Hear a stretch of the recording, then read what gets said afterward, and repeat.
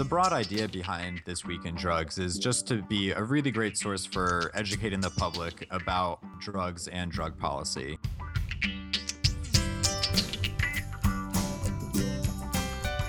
Our hope with this show is to build on the momentum that marijuana policy reform is experiencing right now.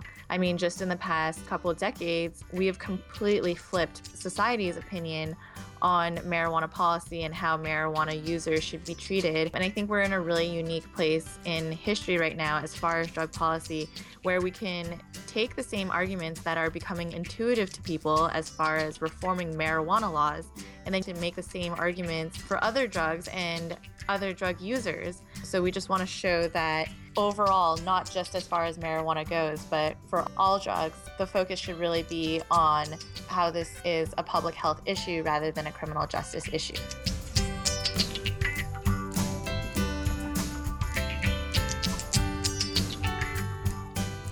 Educating people about drugs and making them a lot harder to demonize is the first step towards making people adopt these new policies.